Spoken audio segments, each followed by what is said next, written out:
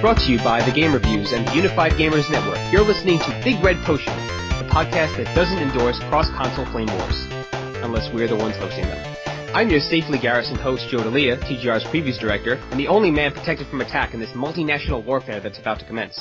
With me, as always, though a bit muffled today, is the man who puts the ace into Space Channel 5, TGR's editorials and features director, and the man who will be representing Big Red Potion in today's verbal bitch slap, Sinan Kubba. Tell me, sir, are you ready to rumble? Apparently so. I apologize for being a bit muffled today. My USB mic decided to die literally a minute before recording, so I'm on my girlfriend's Mac using the built-in microphone and just hoping that this will come through the recording. It's unforgivable, sir, but I think we'll carry on anyway. Now, onto our laundry list of guests who represent many of the delightful shows that can be found within the Unified Gamers Network. First up, the only other American brave enough to come on board, representing thegamerscene.com and its Scenecast, I present to all of you in his first ever Big Red Potion appearance, Fly. So tell me, Fly, how does it feel to represent the US of A today? I'm happy. I'm happy to have somebody else that I can fully understand without having to listen real carefully. So it's nice. It is pretty nice, huh? It's actually rare on our show, too, so this is good.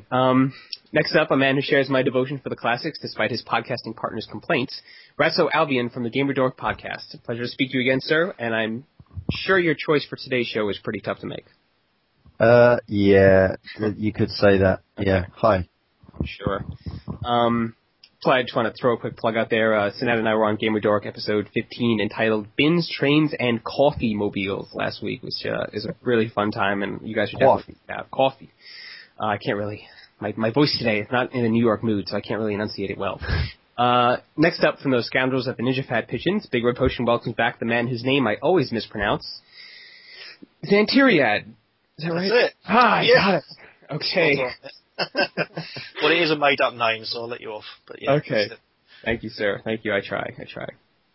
And last but not least, as a special guest representing the rest of the world, a writer for TGR as well as the UK's reviews editor for The Portable Gamer and Games Are Evil, Jennifer Allen. How's it going, Jen? You're using a Rock Band mic, right? Yeah, my mic decided to die about 5 minutes before turning us on.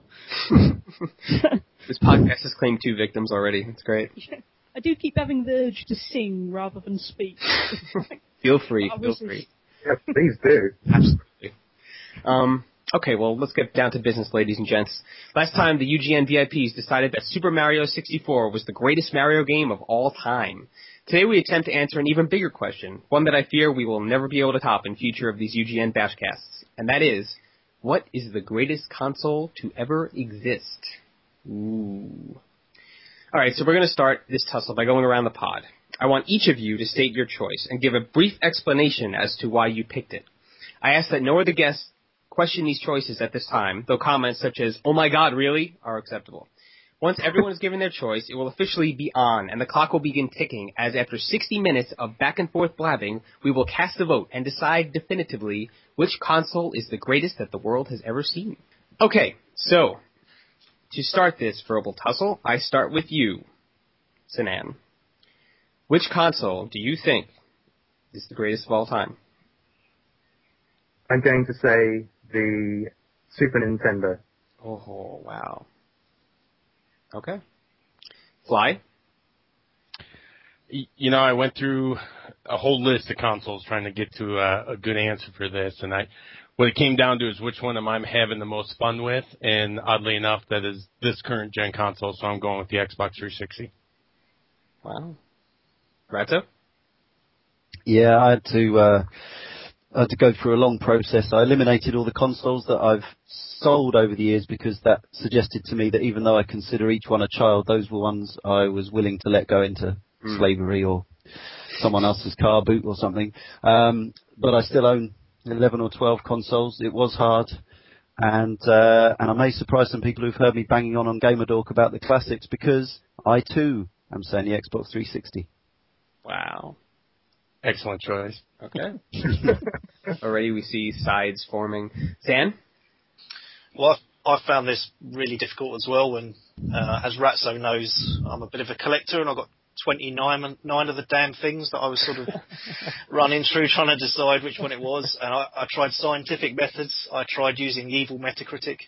I tried everything. And in the end, I've got no choice but to choose the Nintendo DS. Ooh. Wow. Jen? I also had as much trouble, but I went with my heart, which is the first thing I thought of, and it was the PlayStation 1. Wow. Okay. Alright, so let's go to you, Jen. Why the PlayStation 1 out of all the systems that have come out since then, out of all the advancements like the technology and the way that certain PS1 games look now? What makes the PS1 the greatest console of all time? The games, pretty much. Okay. I mean, it has things like Final Fantasy VII, which I go on and on about quite happily to anybody. There's also Gran Turismo, Tekken, Metal Gear Solid, Silent Hill. It's just where all the greats started, if you ask me.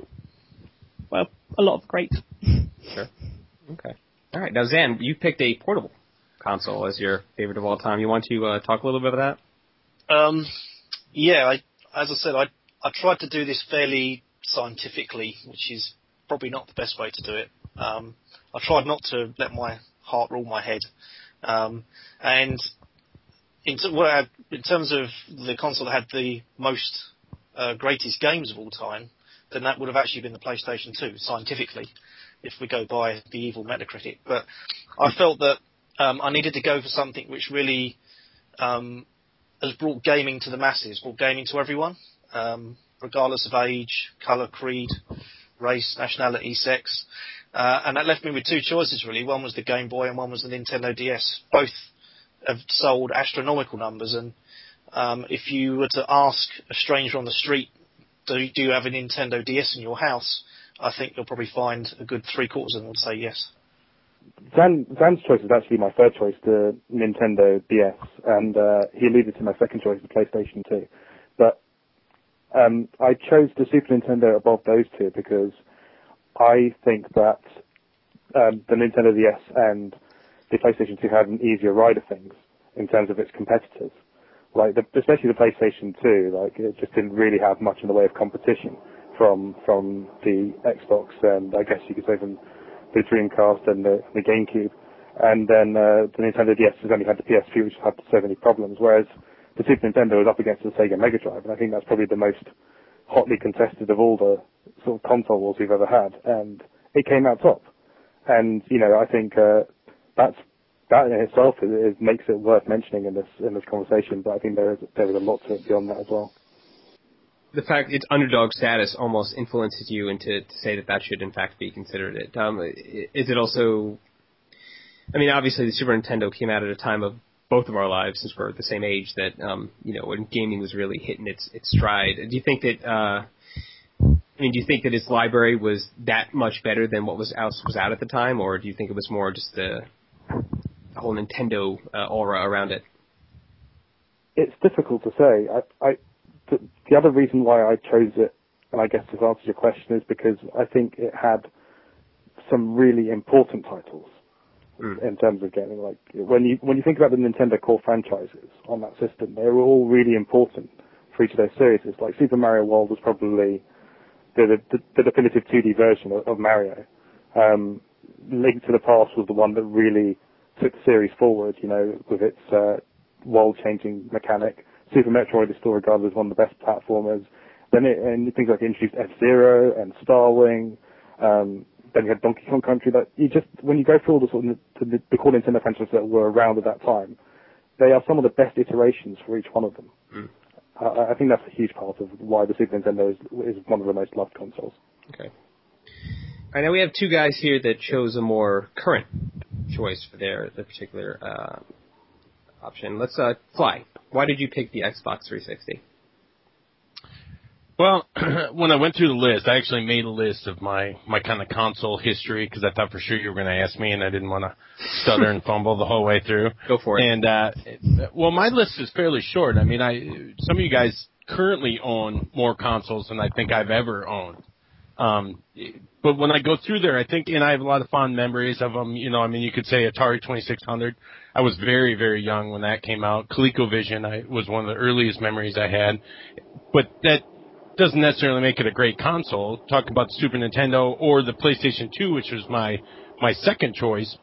I mean, it's hard for me to say, this is the in terms of, say, the PlayStation 2, that had so many titles, it sold so many units, but did I have the most fun with it? Not to say I didn't have fun. I certainly had a good time, and I enjoyed all the games and everything, but when I compare it to the Xbox 360, which is the one I picked, I gotta say I have more fun with the Xbox 360 because of all the extra stuff that it does. And maybe this might be a little stuck up, but HD gaming for me has changed everything. I mean, it's just so much nicer to play in an HD set in an HD environment. I just love it. Xbox Live, being able to connect with your friends and all that, added so much more to it. Before, it was just the games. You had the game, and the game was the experience, and that was great. But now when you look at, for me, something like Halo, I think, now this is an awesome game, and I love playing it. In the past, that would have been it. I played it, I would have been done. Now I have Xbox Live. I can play with all my friends. I can chat.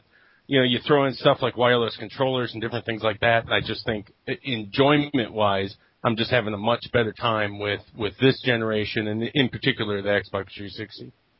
So a lot of the external things to the gaming, the little extras that the Xbox has provided is kind of why you chose it. The ability to go online, check out what your friends are doing, the connectivity things, the downloading things, that stuff has added enough to you, to the gaming aspects of the Xbox that almost makes it want to be your favorite. Yeah, pretty much. I mean, like you said, you could have a game console and it brings enjoyment and happiness. I mean, I certainly had a great time with say my Super Nintendo or something, but that was kind of it. I felt like it was a more solitary experience, and while it was good, I don't think it compares at all to what I'm doing now and the things I can do now, in terms of both playing games and playing games with friends and all that kind of stuff. Okay. Now, Ratso, you also picked the Xbox 360. Was it for similar reasons, or do you have your own ulterior motive? Pretty similar. Obviously, as I say, I'm sort of known as an advocate of retro stuff, and I'm going to find it very hard to really argue strongly against consoles like the SNES because, I have them in a very dear place as well. But the 360 is the one that when I thought about, right, if somebody came by and said I could only keep one console in forever and in perpetuity, that would be the one that I'd keep, which suggests that it must be the best. I think due to its success, its library is much more than just the sort of FPS and third-person shooters with Space Marines. That it's sort of the demographic that it's associated with, because it's attracted a lot of developers who've tried a lot of different things. And one thing for me that really can't be underestimated, and this isn't backwards compatibility, but it is the download service. It has the best download service, in which all eras of gaming are represented. Now, obviously, you won't find any Nintendo titles in there, but you will find arcades represented, 8-bit era represented, NES, Mega Drive, Amiga, Dreamcast, and other systems. So you kind of, with XBLA, you're getting a kind of history of consoles as well, some really top titles from various, from the annals of gaming. And in the retail arena, there's just a huge amount to choose from. A lot of it's very cheap as well, which obviously helps. It makes it quite affordable to get on, even though the hardware might not be reliable. It's not expensive to replace, and obviously there's the free repair system for 3 years anyway. Exactly as Fly was saying, the integrated comms is far better than anyone else has done it or currently does it, despite the fact that you have to pay your £40 a year for it, or how many dollars it is, which, in an ideal world, it would be advertising subsidized, and I think Microsoft, it would be nice if they looked at that, but I think you do get value for money, especially when you factor in, you get some free stuff with the 360 as well, like from Hexic HD, which comes on your hard drive, which is a decent puzzle game by the man who designed Tetris, to 1 versus 100, and sometimes they even give away the odd live arcade game, such as Undertow or Carcassonne, and even the awesome Doritos Dash of Destruction. Which I'm sure we've all played at some point in our lives. Okay, so there's a very clear divide here between, obviously, Fly and Ratso and Zen, for the most part, have chosen current-gen consoles that they currently play on and that have a big impact in the current marketplace, whereas Sinan and Jen have chosen more legacy consoles that at some point in their lives have had a big impact on them and that still to this day have an emotional resonance. I'll ask you guys first, Jen and Sinan. So, I mean, you both own all of the current gen consoles, if I'm not mistaken. So, what is it about these retro consoles to you that makes them stand out above what you can get now? Is it the memories, or is it just the fact that gaming was different back then and what they provided to you at that point in your life was different than what you get now? I think with me, it's a huge amount of it is just for fun, really. I mean, it sounds wrong, but I'm actually a pretty antisocial gamer. So as much as I like multiplayer options and I love my 360 and my PS3, I like a strong single-player storyline for a lot of games, which things like Metal Gear Solid and Silent Hill provided so much. I mean, Silent Hill scared the life out of me as a kid, but they're all good memories. Sure. So it's just really the games for the most part. As much as I like all the media center abilities and stuff for the latest generation, I just like being able to sit down and play a game, nice and simple, no need to install, no need to wait for updates to download, anything like that, really. I think from my point of view, like, I'm not going to lie, there is an element of subjectivity to it. Like, when I got into gaming properly was probably around the Super Nintendo era. You know, I think I just had an Amiga before I got my Super Nintendo. And I really enjoyed my Amiga, but it was the Super Nintendo that provided me with a love for gaming. But I tried to, when I thought about answering this question, look at it both subjectively and as objectively as possible. And just for me, trying to avoid thinking of what's the best now, because obviously I don't play my Super Nintendo that much now. For one, well, like I don't play my Super Nintendo, it's broken, but I don't play SNES games that much now. I play on my 360 and PS3, but I'm trying to think for its time. You know, how good was it for its time? And, you know, this is the problem we had with the Super Mario argument, because I think James came from, he voted for Super Mario Galaxy, saying that it was the best Mario game because simply it was the most refined Mario game. But we all eventually came down to agreeing that it wasn't about being the most refined, you know, with all the improving over the years. It was about what was the most impactful and special at its time. That's why we chose Super Mario 64, and I think that's why I'm choosing the SNES, because of what it did at its time was so significant for Nintendo's fortunes. I know everyone places the NES as the console that really made Nintendo, but the SNES was the one that had the burden of having to continue that, having to try and make that work and keep going forward with it. And it could have easily been a flop after the NES, but it was just the perfect successor in every single way.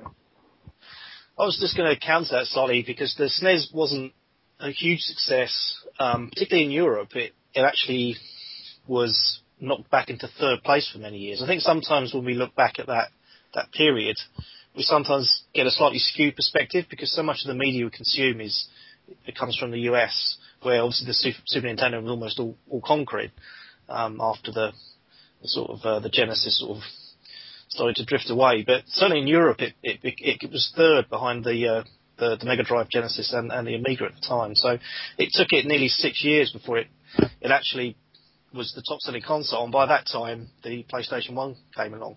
And I know, just giving you a bit of anecdotal evidence of that, because I'm a collector, I've built up my SNES collection in later years, and it was always really difficult to get hold of decent quality SNES hardware or SNES cartridges, because there just isn't the supply, there just isn't the number of units that were sold in the UK and Europe to facilitate that. Whereas if I was to buy Mega Drive cartridges, they're tuppence, because there's just thousands, hundreds of thousands of them.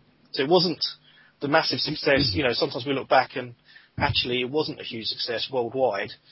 It was in the US. It wasn't until later they did better in Europe. So, I've gone for, when I was looking through the sort of all the consoles I've had, you know, for me, the console that means the most to me personally is the N64, and for various reasons, I think actually that system carried probably the 2 or 3 most important games ever made. But having said that, again, it didn't have that market penetration, and it didn't bring gaming to the masses like the Game Boy and subsequently the DS have done. And just to put that into perspective, the DS has sold almost as many units as the Game Boy and Game Boy Color together, and it's done it in half the time. The Game Boy and Game Boy Color sold 120 million units in 10 years, and the DS has sold 110 million units in just 5 years. So it's the level of ownership and the level of acceptance of the DS is second to none. In addition, I think the DS carries the largest variety of gaming of any platform. You know, whatever you like, you'll find it on that console. Whether it's doing maths puzzles on the train on the way to work, or whether it's a real in-depth, complicated, fulfilling Japanese RPG, you'll find whatever you're looking for on that console. The variety is huge, and the level of innovation on the DS again is second to none. I can remember when the DS launched, and it launched just after the PSP. Certainly in Europe it did, and everyone sort of looked at it and laughed because they'd seen what Sony had produced, and they looked at this thing which bizarrely had 2 screens. No one could understand why it would need a touch screen. Why were they trying to make it a palm? But look what they've done with it. Look what not just first-party Nintendo, but third parties have managed to squeeze out of that little machine and through that user interface. They really have, I think, democratized gaming in a way that nothing did before and nothing is probably going to do afterwards either. I think the DS did actually just beat the PSP out in Europe by a couple of months. I think it was like maybe March to July or something like that. But the point remains. I think one thing bringing up there about the SNES is something that could be thrown into the pot for the whole debate, which is talking about actually which region of console is best to own, because it would have clearly been better to have an NTSC SNES or a Super Famicom over a PAL SNES, partly because you were getting superior games that ran at full speed and in full screen, as opposed to the bordered and slower versions we often got over here. And it's much the same with the PS1 as well. To have as I've got a region unlocked PS1 opens up a world of interesting games that, you know, expands the library massively. Lots of things that only came out in Japan and or America to us Europeans. And not to mention the fact that loads of the PS1 games we got over here were fairly butchered in terms of PAL conversion. I mean, it's tough to really narrow these things down because, I mean, like, even if you look at, I mean, the U.S. gets pretty much everything when it comes to most of these consoles, yet if you look at what Japan gets that we don't get, like all these weird little wacky things, like I remember during the Dreamcast era, I mean, there were so many gems on that system that never left Japan. And it almost forced, like, us Dreamcast owners to get either a Japanese Xbox or get a mod boot disc that could play these games because we were missing out on so many experiences that they were having over there. I mean, and yeah, I understand that PAL got the short end of the stick on some of these things, but when looking as a whole, not even like just considering everything, yes, I mean, if you technically had access to every game from every, you know, region on these things, it's clear that you know, Zan, you talked about sales, how the DS penetrated into pretty much every group and sold through to everybody and made people into new gamers and stuff like that, and Fly and Ratso, you guys talked about technology and all the advances that the Xbox can bring to the thing, and then Jen and Sinan talked about how their retro feelings kind of, at their time, made those systems the best ever. It's clear that we all think of different things when we consider what would be the greatest in our own eyes. And I think it's kind of tough to pick a single winner based on the fact that we all kind of have different feelings. I know mine are different from all of you, the way you're feeling right now. So just looking from the library standpoint, from the games that you could actually play on these platforms, what do you guys think? Do you think that, like Fly and Ratso, do you guys think that the Xbox's library would stand up against some of these legacy platforms that these guys are talking about? I would definitely say so. I mean, maybe not in terms of innovation, only because a lot of what we see, at least recently anyway, is a lot of sequels. You know, we're up to Halo 3, Gears of War 2, stuff like that. I haven't seen that many games that kind of stand out as this is something I'm going to remember forever. But at the same time, the iterations that they've made have gotten better every time. And I mean, and I may be kind of weird, but I would rather play a current gen Halo 3 or something like that than go back and play any of the previous Super Marios. And that's just how I am, you know. And I remember them. I remember them fondly. But if I were to go back and play them, I I have a sneaking feeling that they would diminish somewhat my eyes, that it just would not be the same game that I remember, you know. But hang on, let's talk 10 years in the future. Do you think you're going to be coming back to 360 titles in the same way? No, I don't. I don't think I will, but hopefully in 10 years you do another show like this, and I'll probably pick whatever that current console is at that time. Yeah, it's hard. I'm more in the camp as we discussed on the show, the GamerDork show with Big Red Potion. I try not to see aging games, and well, in fact, almost it's like my mind doesn't allow me to. So I certainly wouldn't want to be without, particularly all the Nintendo first party stuff. It would be an unpleasant world where I didn't have access to all the old Marios. But as I say, when it comes down to it, and thinking about the one console that I'd want to keep, if I could only keep one, it just kept going back to the 360. And although I'd be sad to lose out on those things, and it would be hard for me to argue strongly against most of the Nintendo consoles as a contender to win this battle, I'd regrettably have to say that overall, when all taken into consideration, the 360 would just pip it. I think it's where all the subjectivity comes into it, because as much as I love my 360, I'd still, if I could only have one console, I would have a PlayStation 1, which might look weird considering the amount I play the 360, but I'd just be happy with the PlayStation 1 games. See, I don't think I could do it. I remember PlayStation 1, I enjoyed it, but I think if I went back to it and played it now, I would find myself getting kind of bored with it fairly quick. And it's not really fair because it's more my own personal limited ability to pay attention for extended periods of time. But I don't know, it just feels, now that I've seen this, it feels like anything else just can't compare anymore to me. Yeah, I would have thought that with me as well, but lately I've been downloading on the PlayStation Store Final Fantasy VII, Suikoden, and Crash Bandicoot, and they are actually keeping my attention as much as they used to, which pretty impressive going, because admittedly I did think that I'd look at the graphics and think that's terrible. But then again, I know other people that play them and go, no, I'd rather leave them in the past. So, I suppose really.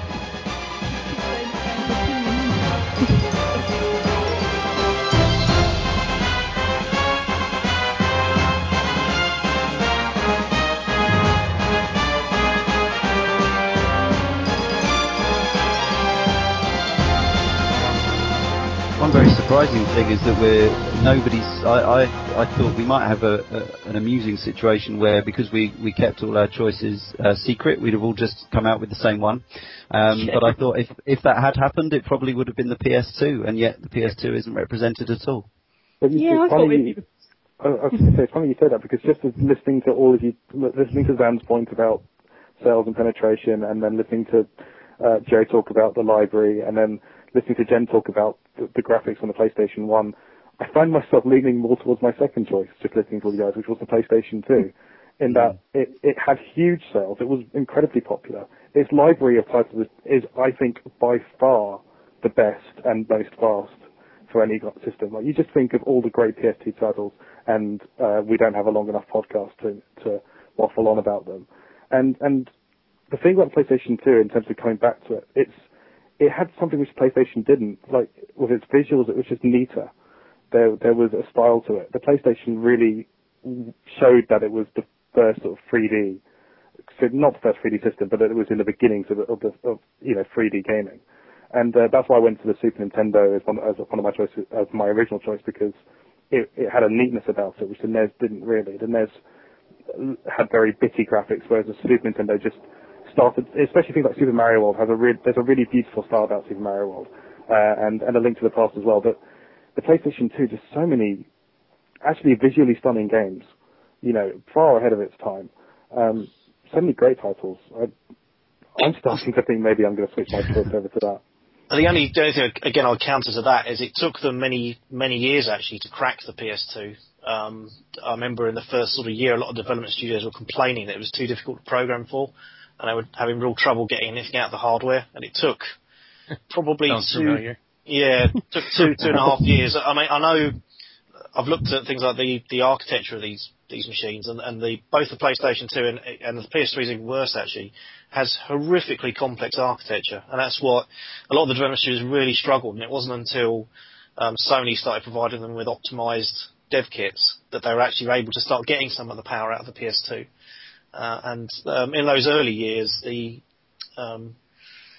think that's actually why the Dreamcast probably had that little sort of 2-year burn twice as bright but die even quicker, because at the time it just looked a lot better than the PS2 did when it came out, and that's because they weren't able to optimise the hardware until a little bit later. But I kind of back you up on your point, Sinan, because like I said, trying to do it scientifically and using Metacritic, it's quite clear that the PS2 has got the largest number of titles that score above 90. I know Metacritic's evil and we shouldn't really use it, but it's quite useful for these, sort of base measures. But then when you look at that list, just to tell you, there's 69 titles that scored 90% or higher.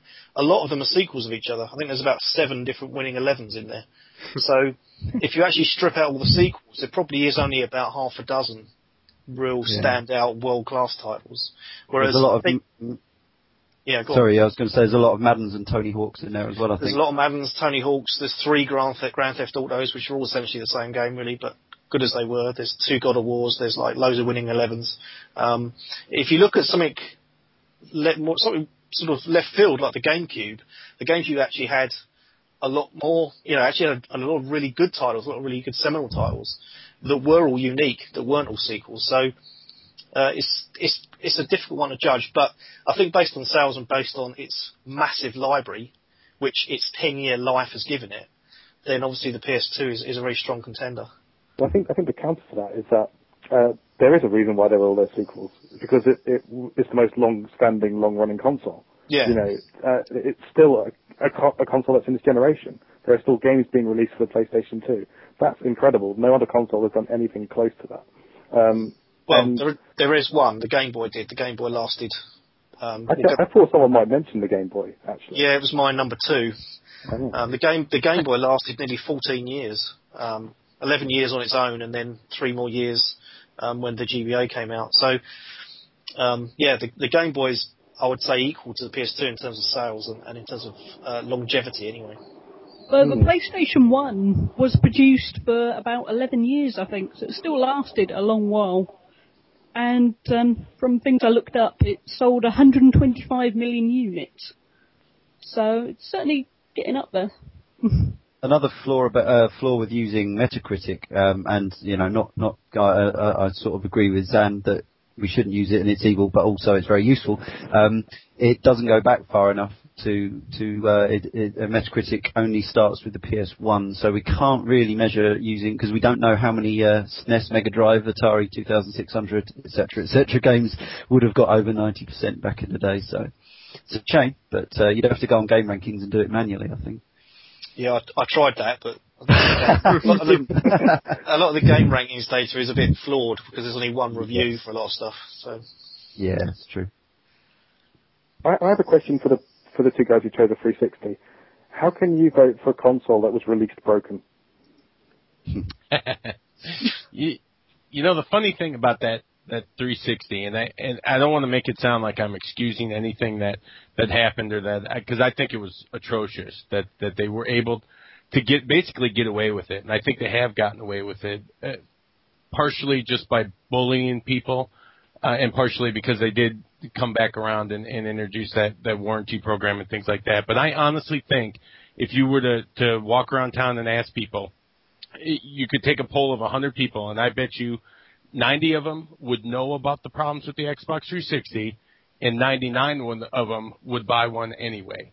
And to me, that says, okay, while I don't agree with how they did it and what happened with it, it just goes to show what a good system it is, despite the flaws. I can only imagine if it wasn't such a mess with the red rings and whatnot, how much higher people would think of it than they already do. So, I don't know. That's a really good point. And my rebuttal to that is, firstly, you could just as easily level that at the PS1 because they did not last at all. Normally within weeks the FMV was skipping and you'd be getting disk errors. The PS2 had also tons of similar problems. PS3, no one's gone for it, but even that has a yellow light of doom thing that's been featured on Watch Dogs recently. The Wii, obviously, no one's gone for that. That's got a graphics card that falls off and various things like that. Even Porsches and Ferraris need servicing and breakdown, but no one would deny that they're the best cars, you know. Yeah, but no one releases a Ferrari without a gearbox. I mean, the problem with 360 was ridiculous. I think it's safe to say that most 360 owners have experienced a red ring of death in their time, and that is atrocious. Yeah, I mean, Nintendo hardware is always going to win a durability war, because up until this gen, when obviously things got more flaky, Nintendo hardware was fairly much indestructible. I mean, yeah, you look at DSs. I mean, I see sort of 4-year-old kids with DSs sort of chuck them on the floor and sitting on them and spilling drinks over them, and they still work. They still keep on going, you know. Oh, the DS needs to meet my cousin, I think. It wouldn't last 5 minutes.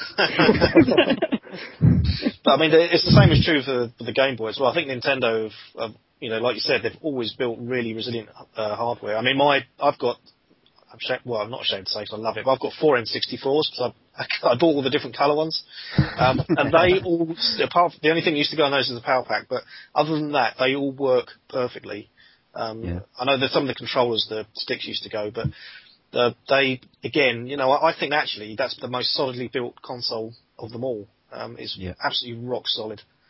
I mean, to talk about faulty Nintendo consoles, I think the one that we've all had problems with at some point in our lives was the original NES, which, I mean, mine, I had to blow in it, stick my finger into the thing, push it down a certain way, and then turn it upside down to get it to actually play Punch-Out for more than 5 minutes. What do you guys think about the original NES console? That would have been on my top 5 list. That was actually one of the ones I was considering picking. Does this hold a special place in anyone's heart, or is it just too dated now to even think about? Being European, it really wasn't a very big deal over here at all. Really? I've only played, it was massive in the States, you know, it was like 1 in every 3 homes or something crazy. Sure. But over here, it was launched about 5 years later over here, something like that. Wasn't distributed terribly well, probably overpriced. And it was at the time when we weren't that far away from, Amigas were already around and they were far superior technically.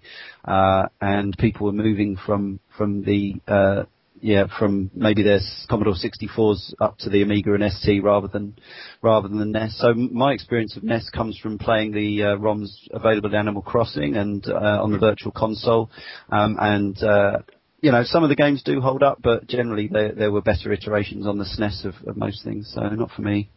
I think for a lot of us, a lot of the really good NES titles actually made their way onto the Game Boy Advance. That's certainly where I've played most of them.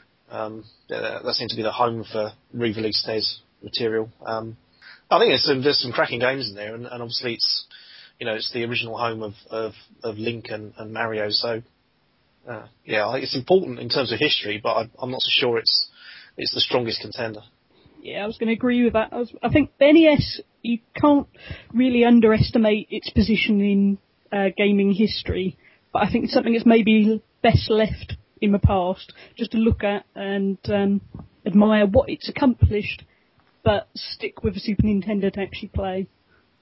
Okay, wow, that's a much different thing in Europe than there was in the US, because I'm sure as Fly would attest, the NES was quite the force to be reckoned with about 20 years ago. Yeah, I would agree. I mean, it's the first. I remember playing other consoles, the Atari and ColecoVision is probably my earliest memory. But I mean, I was like 7. Mm-hmm. So the very first console that I remember actually looking forward to play a game rather than just push buttons and watch the screen was the Nintendo. So that was probably the first real console that I can remember. Yeah, and I don't think I would be in the position I am right now if it wasn't for the original NES, because we didn't have Amigas and stuff over here really taking over everyone's homes. On a similar note, the Dreamcast, Zan mentioned that real quick, said it burned out a little too fast despite how bright it shone. What do you guys think about that system? I mean, so many original crazy titles came out on that thing in such a short amount of time, and I know I mean, at least here in the U.S., a lot of hardcore gamers really did jump into it and enjoy everything that was on there. And so many of those games have kind of come back over the years on the Wii and on the Xbox and even on the PS2 for the most part. I mean, Sega has been, sadly, underrepresented here on this show so far. Bring the Mega Drive into this also. What do you guys think of the Mega Drive and the Dreamcast? I mean, both of those systems had, Sega kind of tried to take on the big dog with all guns blazing in both of those cases, and in one of them it succeeded pretty well, and the other it failed miserably for various reasons. But what do you think of Sega's contributions to the history of games? Do you think that the Dreamcast and Genesis are worth even talking about, or were they kind of just overrated? And the Saturn. Yeah, so went for the Saturn. I love the Saturn, but not many people really owned one, so I don't really, I didn't want to mention it. But go ahead. I was going to say, well, actually, Joe, I'll pitch it to you. I know you're not you're just the host, but why do you think the Saturn failed? Well, I mean, the Saturn came out over here for, I believe, $499, which is what the cheaper PS3 came out, the 20 gig PS3 came out for over here. And, I mean, everyone saw the reaction to the PS3 pricing when it was announced, and imagine that same pricing a decade earlier is pretty much the reaction that the Saturn got. I mean, I loved my Genesis. I bought a Sega CD. I bought a 32X. I was a very big Sega fanboy back then. I loved everything that they were doing. I loved the differences between Sega and Nintendo, and I liked the edge that Sega had in certain ways. And I actually neglected a bunch of big Super Nintendo titles because I was so busy playing, Double Switch on the Sega CD and Sewer Shark and stuff. But when the Saturn came out, I was all for it. I got it day one. I was set. I was playing Daytona and Virtua Fighter and enjoying the hell out of it. But, and I did buy a PlayStation like a year later. But, I mean, as I'm playing these wonderful Sega arcade games, I realized that, no one that I talked to was even interested in a Saturn, because they saw what the PlayStation was going to have, and they saw all these like Ridge Racer and Tekken and all these crazy things that they played in the arcade, and for them that was a much more interesting thing to go for. For that, the cheaper and better looking and newer PlayStation was the thing that interested them. And as they all bought PlayStations and I continued to play my Saturn, I found out that the more mainstream-ish PlayStation experience was the one that everyone was going to go for. And I realized pretty much right away that I was on a sinking ship. But even though some of the greatest games of that generation came out on the Saturn, I can see perfectly why it failed. Because in the same way as the Dreamcast, they tried to do something different than what I guess everyone really wanted. They tried to do what they wanted to do, and unfortunately no one really jumped on board. You can pretty much rule out the Mega Drive as a serious contender for this competition, because you can play 40-something of its finest games on a very decent emulated compilation, as well as some others on XBLA and things. The Saturn, well, I mean, European owners would absolutely balk at the idea of including it, but as the very proud owner of a multi-region Saturn, it is actually one of my favourite consoles of all time, if you include all the Japanese stuff, but it would be very hard to make a serious case for it as the greatest console of all time. The Dreamcast, in a way, suffers the same thing as the Mega Drive, in that most of its really, really top quality games, the things that people would say, well, this is one of the best games on the Dreamcast, they're available elsewhere now. Ikaruga and Rez are on XBLA. You can get Space Channel 5 on the PS2. Metropolis Street Racer was sequeled in Project Gotham. House of the Dead 2 and 3 are available on the Wii, and so on and so on. So it doesn't have enough of its own kind of exclusives and classics to warrant winning the competition. I just think with the Dreamcast that, it's impossible to vote for a console that just was a complete commercial failure. I know it sold 10 million copies, and you could argue that's not a total commercial failure, but to vote it as the greatest console ever on that, no, I just can't. Well, again, it's slightly different to that, isn't it? Because it was selling reasonably well, and Sega sort of cut the umbilical cord, if you like, or stopped producing it, not because it wasn't selling as well as they hoped, but because they were absolutely broke. Largely due to Shenmue, actually. I mean, that almost single-handedly destroyed the company, and also the fact that they were artificially propping the Dreamcast up. I mean, I love my Dreamcast, and I still use it now, and I think some of the weird idiosyncratic things it had on it, like the memory unit with the little screen on it and everything, that were just brilliant. But they were also commercially daft because it made it very expensive to produce. But then, I think the thing that really killed it was the fact that they couldn't get any third-party support, and that really they were outmaneuvered at the kind of boardroom level in terms of the software, and that was really what ended up with Sega taking that decision, because they couldn't fund producing 48 games a year for it, which is what they were doing. I mean, if you look at the Dreamcast, only around for about as a premier console, it was only around for about 2 years. But you look at the number of games that were published or created by Sega, it's something like 70% of the games that came out of it, and it was a ridiculous number. I did look the other day when we had the anniversary, and it was like 100 titles in a year published by Sega. I mean, they just couldn't carry on underpinning it that way without the third-party support. And I think that's really what killed it. It was very clever boardroom shenanigans by the competition. I think that a lot of people, like Sinan, you're saying that you can't vote for a financial failure as the greatest console of all time. I mean, even though it wouldn't be my choice, I think a lot of people would say like the GameCube had an incredibly strong library despite its failure at market. I don't really think that you could say that a financially unviable console couldn't be the best, because in a way it's not really about success, it's more about what's on it. I mean, if the Dreamcast had the 10 best games of all time on it, even though it only lasted a year, I would vote for it as my favorite console. Okay, to qualify that statement then, I can't vote for a financially a console that was a financial failure, because there are definitely at least equal to it, if not better consoles than it that have had superb commercial success. So when the competition is so strong, it's a huge black mark.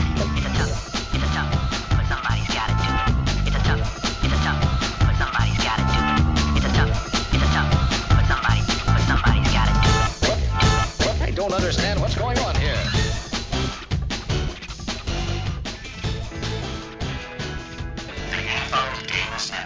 Big Red Potion. GamerDork UK, Ninja Fat Pigeon, Frugal Game and Scroogecast, thegamerscene.com. Some of the finest podcasts from around the UK. The UGN offers a little something for everyone, from the serious analysis of Big Red Potion to the fun but well-informed GamerDork UK. Frugal Gaming will bring you gaming bargains to help keep your hobby alive, whilst Ninja Fat Pigeons offers one of the best and friendliest communities on the internet. And if you're one of us mature gamers, find like-minded comment with thegamerscene.com. Unified Gamers Network. www.unifiedgamersnetwork.com.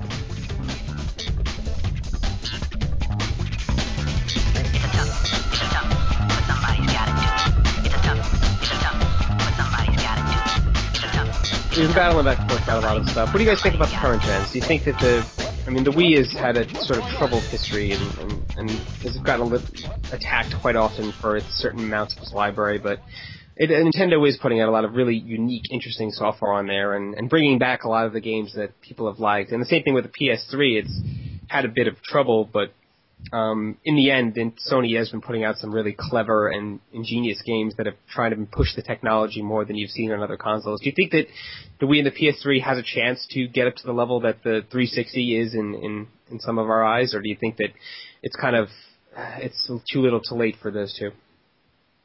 I think the Wii is too little too late, in my opinion anyway. The PS3 certainly has a chance. I mean, every software iteration they do, they get a little bit closer if they can just fine-tune things. I definitely see a point coming where the PS3 is equal to the Xbox in terms of what it does and what it can offer. And it's close now. Gaming-wise, I think it does fine. It's just some of the extra stuff that the 360 does. The Wii was actually, when I was trying to come up with my answer for this, I tried to look at it from a couple different ways, and one of the things I came up with was, what has done the most for gaming in general. And in that term, the Wii kind of stood out for me, because while it is clearly not my console, and I'm at this point completely over it and actually really annoyed with it now, because everything seems to be waggle and they got to put some motion into everything. And to me, that's not what that machine could have excelled at and could have done best. But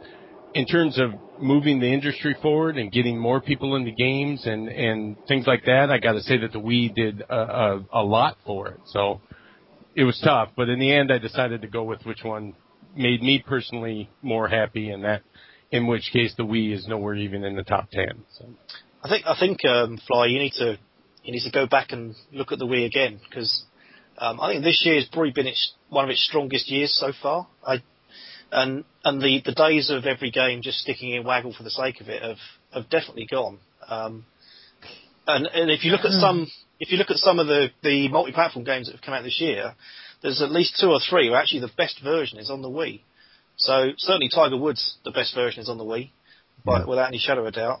Guitar Hero 5, the best version is on the Wii. It's starting to. I think it's really starting to make an impact, and there's been some absolutely brilliant games this year that have had superb control systems that do not resort to Waggle at all. To a lesser extent, Little King Story, which was a great game, but it didn't use Waggle at all. The game that a lot of people have heard me talking about, Anno, which in the States is called something else. Dawn of Discovery. Dawn of Discovery, yeah. Here it's called Anno Create a World. That is just sublime to play. I mean, the controls on that are the best controls I think I've ever used on any console. They are just so intuitive and so rewarding and easy to use. Some of the WiiWare games, I think Ratso's tried quite a few of these as well, and things like Orbiant, which is a sensational game, and again doesn't resort to Waggle. So, I think actually the problem with the Wii is its image amongst enthusiast gamers was tarnished by some of the shite that was put out in the first year. But I think really developers now understand the Wii better, and they're actually, rather than just sticking Waggle in, they're actually making games, building it for the Wii from the ground up. Things like Ghostbusters and Anno and Little King Story are good examples of that have come out this year. I would agree that there's more games that do a better job with it now than, say, versus last year.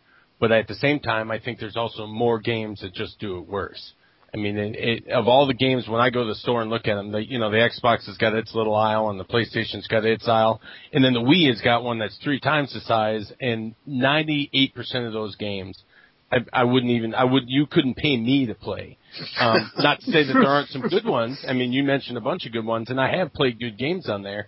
But I'm trying to, what was the shooter that just came out? Metroid I can't think of that. The Conduit. Yeah, the Conduit. I come back to that, which by all rights was the best shooter I've seen done on the Wii, and I still don't really want to play it. I would rather play a shooter on the 360 or the PS3. So I think it's done a lot of good things, and it's doing some better things than it has in the past. But in terms of the other ones, I still look at it as more of a last-gen console than a current-gen, which for me then puts it on par with the PS2, which is still a fine machine and still got games coming out for it and still selling a ton, but it's just not at the same level as the other two, for me anyway. Whenever I hear the Wii described as a last-gen console, I get furious. It's not a last-gen console. It does things that the other current-gen consoles cannot do, so it's therefore not a last-gen console, unless the other current-gen consoles are also last-gen consoles. But I think the thing about the propensity to have so many third-party titles that are of low quality in the system, I think that just shows how successful it is. And I know this is kind of shooting myself in the foot, but the PS2 had tons and tons of crappy third-party games, and that was just a sign of how good it was, how important it was for publishers to produce their games on it, because it was so incredibly successful. I wouldn't vote for the Wii, but I wouldn't argue against someone else voting for the Wii, because I think there is a lot to be said for it. And I think Zan has made a very good point, that this year especially there have been plenty of strong, innovative and unique games on the Wii. And people are just, I get kind of annoyed when people resort to the same old criticisms against the system that keeps changing every year. Yeah, I know what you mean. I can't admit to being as educated in the Wii as I should be. Having missed out on things like Little King Story, which I really want to play soon. But I think with the argument of there being so many awful shovelware titles, that's a case of pretty much all the consoles. I mean, the DS is brilliant, but it has some absolutely abysmal games on it. The same with the PlayStation 1, PlayStation 2, and the 360. I mean, the 360's got Shell Shock 2. It's always going to suffer. Go, Ratso. Sorry, I was going to say, I argued at length on one of our podcasts just for the Wii to be recognised as a legitimate this-gen console, so I think the chances of arguing for it to win the greatest console of all time are extremely slim, but all the points that have been made are absolutely true. Success will always breed shovelware, and there are loads of really interesting and worthwhile games on the Wii, not least of which is Super Mario Galaxy, which is an absolute masterpiece. Nintendo, in their absolute pomp, doing what they do best, arguably the best Mario game. Okay, that's for another show that you've already done, but I agree. It's certainly up there, and I couldn't argue very strongly against a console that has arguably the best version of Resident Evil 4 as well. But yeah, it ain't winning this, I don't think. Partly because no one's put it forward. Well, to bring it back to the most important console, which is the one I chose, to the two guys who voted 360, I think the biggest argument against the 360 is that it hasn't completely overpowered the PlayStation 3.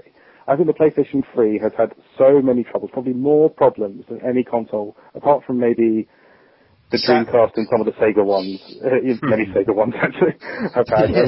It's had a huge library of problems over its time, and yet the 360 has not managed to dominate it.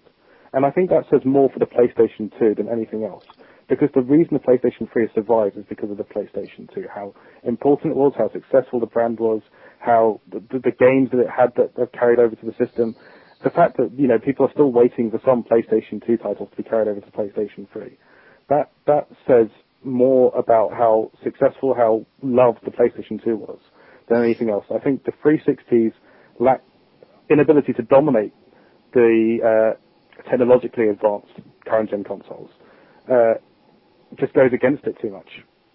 I think you can trace that back. You might as well follow that back further and support Jen's console then, because the success of the PS2 is largely based on the success of the PS1.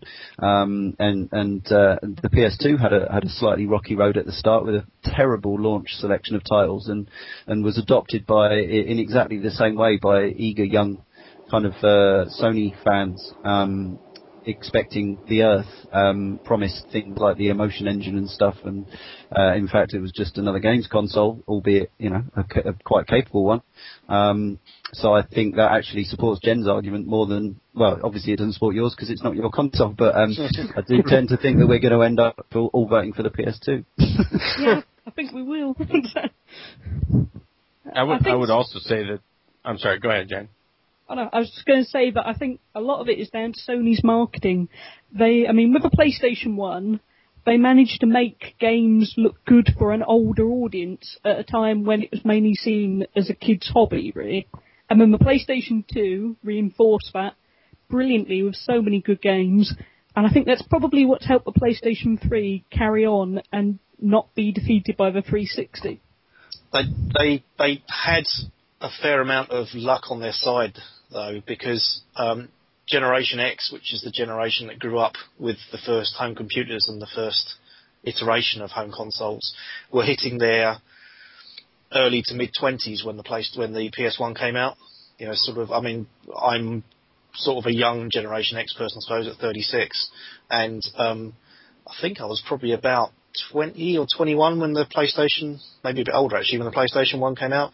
And so those adverts were really being pitched at people who had grown up with games. My first device was the ZX Spectrum 48K, which I got on my 9th birthday. So, and I was into gaming from that moment onwards. So, when they were running those campaigns targeting adults, they were targeting the people like me that had grown up with it. So they were almost preaching to the converted. They were just making it cool for us. That was the genius in what they did. Having said that, I bought an N64 and I was a Nintendo fanboy, so that's completely had the opposite effect on me. I just thought, well, that looks like a load of old wank. I'm going to stick with my Nintendo. I would agree with Sinan that a lot of the PS3, at least the early success of it, had to do a lot with the PS2, but also that I don't think you can discount what that Blu-ray player did for it. I think a lot of people bought that because early on that was the cheapest Blu-ray player that you could get. So there could very well be a good number of PlayStation 3s out there that aren't being used for a whole lot more than just playing Blu-rays. I think if you're going to compare them side by side right now, today, they're both pretty close, Xbox 360 and PS3. I mean, PS3 is certainly a very capable machine. there's just some key differences, enough for me to pick one over the other. But for the average consumer just looking for a games machine, there's a lot to be made for the PS3 and that Blu-ray player. What I'd counter to that is just looking at multi-platform sales. It's not a huge difference now. It's getting much, much closer. In some games, it's even 1-to-1. So I'd argue that, you're right. That certainly a lot of PS3s are being just used as Blu-ray players, but I think it's not that many. Not enough to suggest that it was the major reason for PS3s being bought. Just to qualify why I didn't choose PlayStation 1, like I said at the top of the show, it's just visual snobbery on my part. I just think the PlayStation 2 holds up a lot better visually than the PlayStation 1 does. It's just snobbery about bitty graphics and, going back to something like Final Fantasy 7, it just, I can accept Final Fantasy 10 visually. Final Fantasy 7, I have to kind of doff my tolerance cap and just go, well, okay then.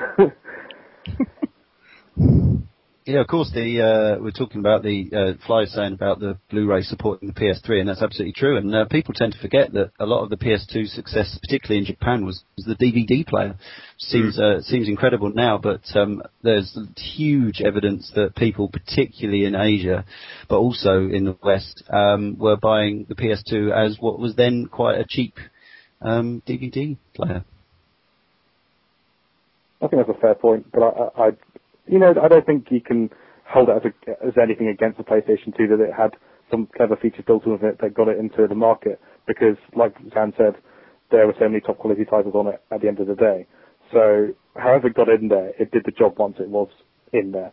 And I would say, to go back on it, the 360 aligned itself with HD DVD, which really worked out for it. So, I think the major weakness for the 360 is the fact it hasn't penetrated Asia. It's not a worldwide, every market selling world console, whereas the Wii and to a certain extent PlayStation 3 are.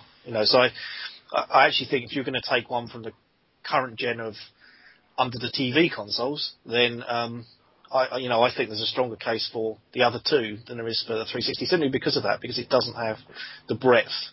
The worldwide appeal that the other two have, and that's what kind of brings me back round to what I always think is the console type that's always forgotten when we have these discussions, and that's the one you hold in your hand. I think there's a lot of snobbery about, when people think about consoles, it's always they think back to the thing that's sat under the TV, but the device you hold in your hand is just as valid, and if not more so in terms of the number of games, the variety of games, the level of innovation that's actually been brought about. I mean, if you look back at the Game Boy, it's incredible to think the variety of games they were able to produce on that thing when it only had a D-pad and 2 buttons, and yet it had the full spectrum of games from, your 2D platformers through to, adventure games, RPGs, shooters, everything you could possibly imagine. Even Populous and SimCity made it onto the Game Boy. So it's incredible what people were able to do with that device. And the same with the DS. I think we talked about control systems, but I think the DS really does, because of that, the addition of the touch screen, which and the stylus, which at the time just seemed crazy, has actually meant that we've got something which is now not only has unique games, but is constantly pushing the boundaries as to what it can do. And a good example of that is what's coming out this month in Scribblenauts. Conceptually, I know it is coming out on the Wii eventually, but conceptually, that you cannot think of that working on any other device other than maybe an iPhone.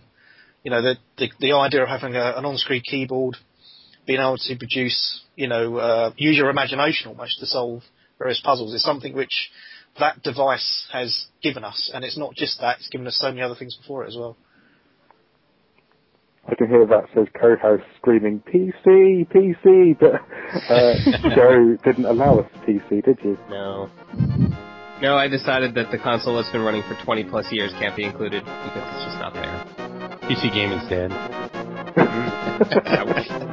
Plus anything that is Blizzard on it means that it can't be included, it's just not there at all.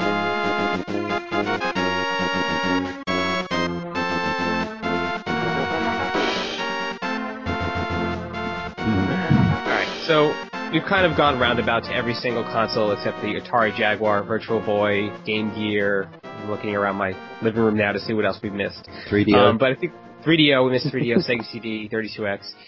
But CDI. No CDI left right now. So it's the one system I have never bought, but I wish to. I have not played the CDI. But anyway. Don't. Oh, shit. Okay. Well, we've gotten to pretty much every console that matters today. So I think it's about time now we go around the ring again and see what people, if anyone has been influenced by the discussion today, or if everyone is sticking to their initial votes so that we can finally crown the king of all consoles. So, let's see, who should I go to first? Let's go to Fly. Did you stick with your Xbox 360 decision, or have you been influenced? I did. My second choice was the PS2, and I heard a lot of good stuff that kind of made me lean maybe a little bit more towards the PS2 than I originally had. But at the end, I think I still have to stick with the Xbox 360. I just enjoy it way too much. Okay. Dan? I'm obviously still going to go with my first choice, but I think if we were to look at this objectively, then I think really the answer has to be the PS2. Despite its difficulties, it does have the strongest lineup of games, and it is still being sold today, all this time later. And I think also it has some of the genre-defining games on it, like God of War and the Grand Theft Auto 3 onwards. So I think in that respect, it takes its place in history. So second choice PS2. Okay. Jen? I'm pretty torn now. I'm somewhere split between the PlayStation 1, the PlayStation 2, and the Super Nintendo, funny enough, which were pretty much my top three choices beforehand, and I was trying to decide which one I thought would be top. But I think I'm leaning towards the PS2 now. Ooh. Just because of the sheer quality of the games. It's a really close run battle between the PS1 and the PS2. Wow. Okay, so can I have both? Let's not open that book. We'll be here all night. Yeah. PS2 it is. We have three different choices from the three people we picked so far. This is real good. Okay, Sinan? Yeah, I'm going to go PS2. I know I started off with Super Nintendo, and I am still a bit torn between the two, but if I'm going to have to get a little bit tactical on this, and I just can't let the 360 win. So, PS2 for me. Okay. Ratso? Yeah, this is really hard. I mean, like I said at the start, I could have made a strong case for probably any one of the consoles that the other guys picked, and some others as well, just as they probably could have. I'm looking at right now I'm looking at the stats of the number of games that make up my current games collection, and out of the 11 or 12 formats there, 50% of them are on Xbox 360. Wow. So on that alone, if you'd allowed backwards compatibility, the answer would have been the 60 gig PlayStation 3, because you would have had the libraries of the three PlayStation generations. That would have been no contest. But as it is, even though it can't win, I'm going to stick with the 360. Okay. Well, I believe what Sinan was alluding to was that I was probably going to pick the 360. And it was one of my top 5 choices, and it might still be my number 1.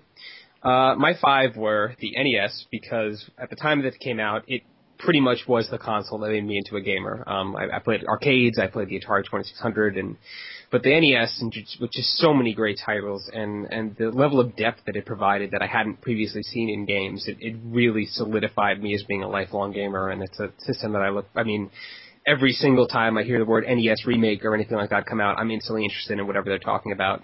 And I still go back and play certain titles on that system pretty regularly, so, that has to be included. The Dreamcast is on there for me because even though it was only out for a year, it had so many titles that inspired pure joy in me that I can't neglect it. And I can honestly say that it was probably one of the greatest years ever in gaming, was the year that the Dreamcast shone so brightly. And it's a system that, even though, again, it was out for a year, my collection of Dreamcast games is more than my collection of GameCube games, which has quite a bit. I would say the PS2, not because I mostly played last gen's games on the Xbox because the versions ran a little better and I liked the controller better, but the PS2 just had so many great first-party software titles that weren't on the other systems, and it had all the third-party games that I was playing on Xbox, and it had so many original great titles that like the Jak and Daxter series, Shadow of the Colossus, God of War, so many things that I love and that what I would consider near perfection, that I can't neglect choosing it. I would pick the DS because it is, in my opinion, the greatest portable console of all time. It's the second most played console for me now. I play that thing pretty much every day. And it's also the system that has the most unique range of titles on it, out of everything that I own. And my fifth would be the Xbox 360 because since I was a little kid, I've wanted this whole pick up and play experience out of a console, games that weren't $60, games that weren't, rich, long experiences. I wanted the arcade days to come back, and I think that Xbox, more so than the Wii and the PS3, has brought back that feeling of being in an arcade and having all these, cheap choices that you can pick up and play, and the way that it's integrated technology and connectivity and how you can talk to your friends, you can see what they're playing, you can talk with them while they're playing other games. All that stuff has really changed the way that I game. And the library is great as well. And there's so many other little things with that console that make it so special. And it has, in my opinion, the greatest controller of all time. So out of those 5, it was really hard for me to choose which one was my favorite. And I see now that my choice will decide who is the greatest of all time. And I will say that out of those 5, I chose the PlayStation 2 as my favorite console of all time. Just because, even though I love my 360 with a passion, I can't neglect the fact that the Xbox 360 might get there. It still has another 5 or 6 years left in its life. But, the PS2 has so many hundreds of amazing titles and titles that really brought in the 3D generation in a way that the PS1 couldn't because of its power. And the fact that to the games we are playing now, many of them just feel like, slightly innovated on versions of things that were invented in the PS2 era. And that Sony did so many crazy original things during that era that really brought new ways to play games. And for that, I have to give the PS2 its well-deserved nod by a hair. I will say that, by a hair. And I know that half of you are probably pretty mad at me right now, so we will just ignore that, and we will move on. I don't think so. I think that's actually something that we can all go away pretty happy about, because, we said halfway through or whatever when we said, oh, no one's actually brought up the PS2, and we all kind of said then, oh, actually, so I think that's it's not a compromise, but it's probably the right decision. Fair enough. I'm very happy with you. I'm sure you are, and I assume that you would have never thought that I would have picked that console. No, it wasn't my choice of yours. I thought you were going to go with Dreamcast, actually. Yeah, I thought you'd go for Dreamcast as well. I was thinking about it, but you know what? Playing Typing of the Dead last week kind of influenced me a bit, but I ended up making the right choice. All right, so let's wrap this ship up. I'd like to thank everyone for coming on today. It was a great discussion, great times, and I would like to give each of you a chance to plug stuff. So let's start with Fly. What do you got to plug? I would plug thegamerscene.com, and that's about it. Okay, great. And thanks to you guys for having me on. So I plug you guys too. Never miss an episode. The Scenecast is one of my most enjoyable weekly listens, so I thank you for coming on, sir, and we hope to have you on again. Jen? I'll plug quite a few different sites. I'll plug gamesareevil.com, because, well, the amount of work I put into it, I'd like people to go look. Simply put. Fair enough. Perfectly. Dan? I'll plug the Unified Gamers Network, of which many of us are members, certainly in Ninja Fat Pigeons and TGS. I'm also going to give a plug to the guys at Weeds. I know you had Jack on the other week on Big Red Potion, and we did sort of get onto a brief Wii discussion, and I think actually those guys are one of the lone voices out there really championing the Wii, and they're really doing a lot of research and a lot of digging. So if you want to find out more about the Wii and what's coming on its download services, then definitely check them out. They're doing some great work. Absolutely. Great guests. We've had them on many times, and they do a good show. Ratso? I would like to plug the GamerDork UK podcast. Recent episodes include such luminaries as Julian Murdoch from Gamers with Jobs, Big Red Potion, and while we've been making this podcast, the latest episode has just gone up with none other than Chris Remo from Idle Thumbs, which we recorded last night. So, don't know how it's come out yet. It might be terrible, but I think it's probably well worth a listen. So that's at gamerdork.net, where there's also a lot of reviews and blog pieces and a very friendly forum. And you can also find us on iTunes. So subscribe to us there, please. Thank you very much. Cheers, and thanks for having me. Showing us up, are you? All right. Well, absolutely great show, and congratulations on all the great guests you've had recently. And Sinan? I'd just like to give another plug for GamerDork. We were on their previous podcast, and we had a great time, and I can't wait to listen to the Chris Remo podcast. And lastly, a nice selfish plug for me. I've been refurbishing my blog and trying to give it a full clean rather than a spring clean. So check it out at shoinan.com, shoinan.com. Absolutely. And we'd also like to throw a quick plug out there for the BigRedPotion.com website. We got a lot of cool things up there. And also, please leave us stuff on iTunes because it's fun. And also the Scenecast and the GamerDork podcast and the Ninja Fat Pigeons podcast because we're all awesome and we deserve your feedback. It doesn't matter if it's bad. Just thank you to all our guests because they've been very patient with how Joe and I have handled this week's show. Yeah. So we had a solid 40 minutes of technical difficulties before the show today, so these guys are awesome for waiting around for us, so thank you to all of you for sticking around for the show, and that's it. Until next week, I'm Joe DeLia. I'm Sinan Kubba. And they are everyone else, and we have been Big Red Potion. Goodbye.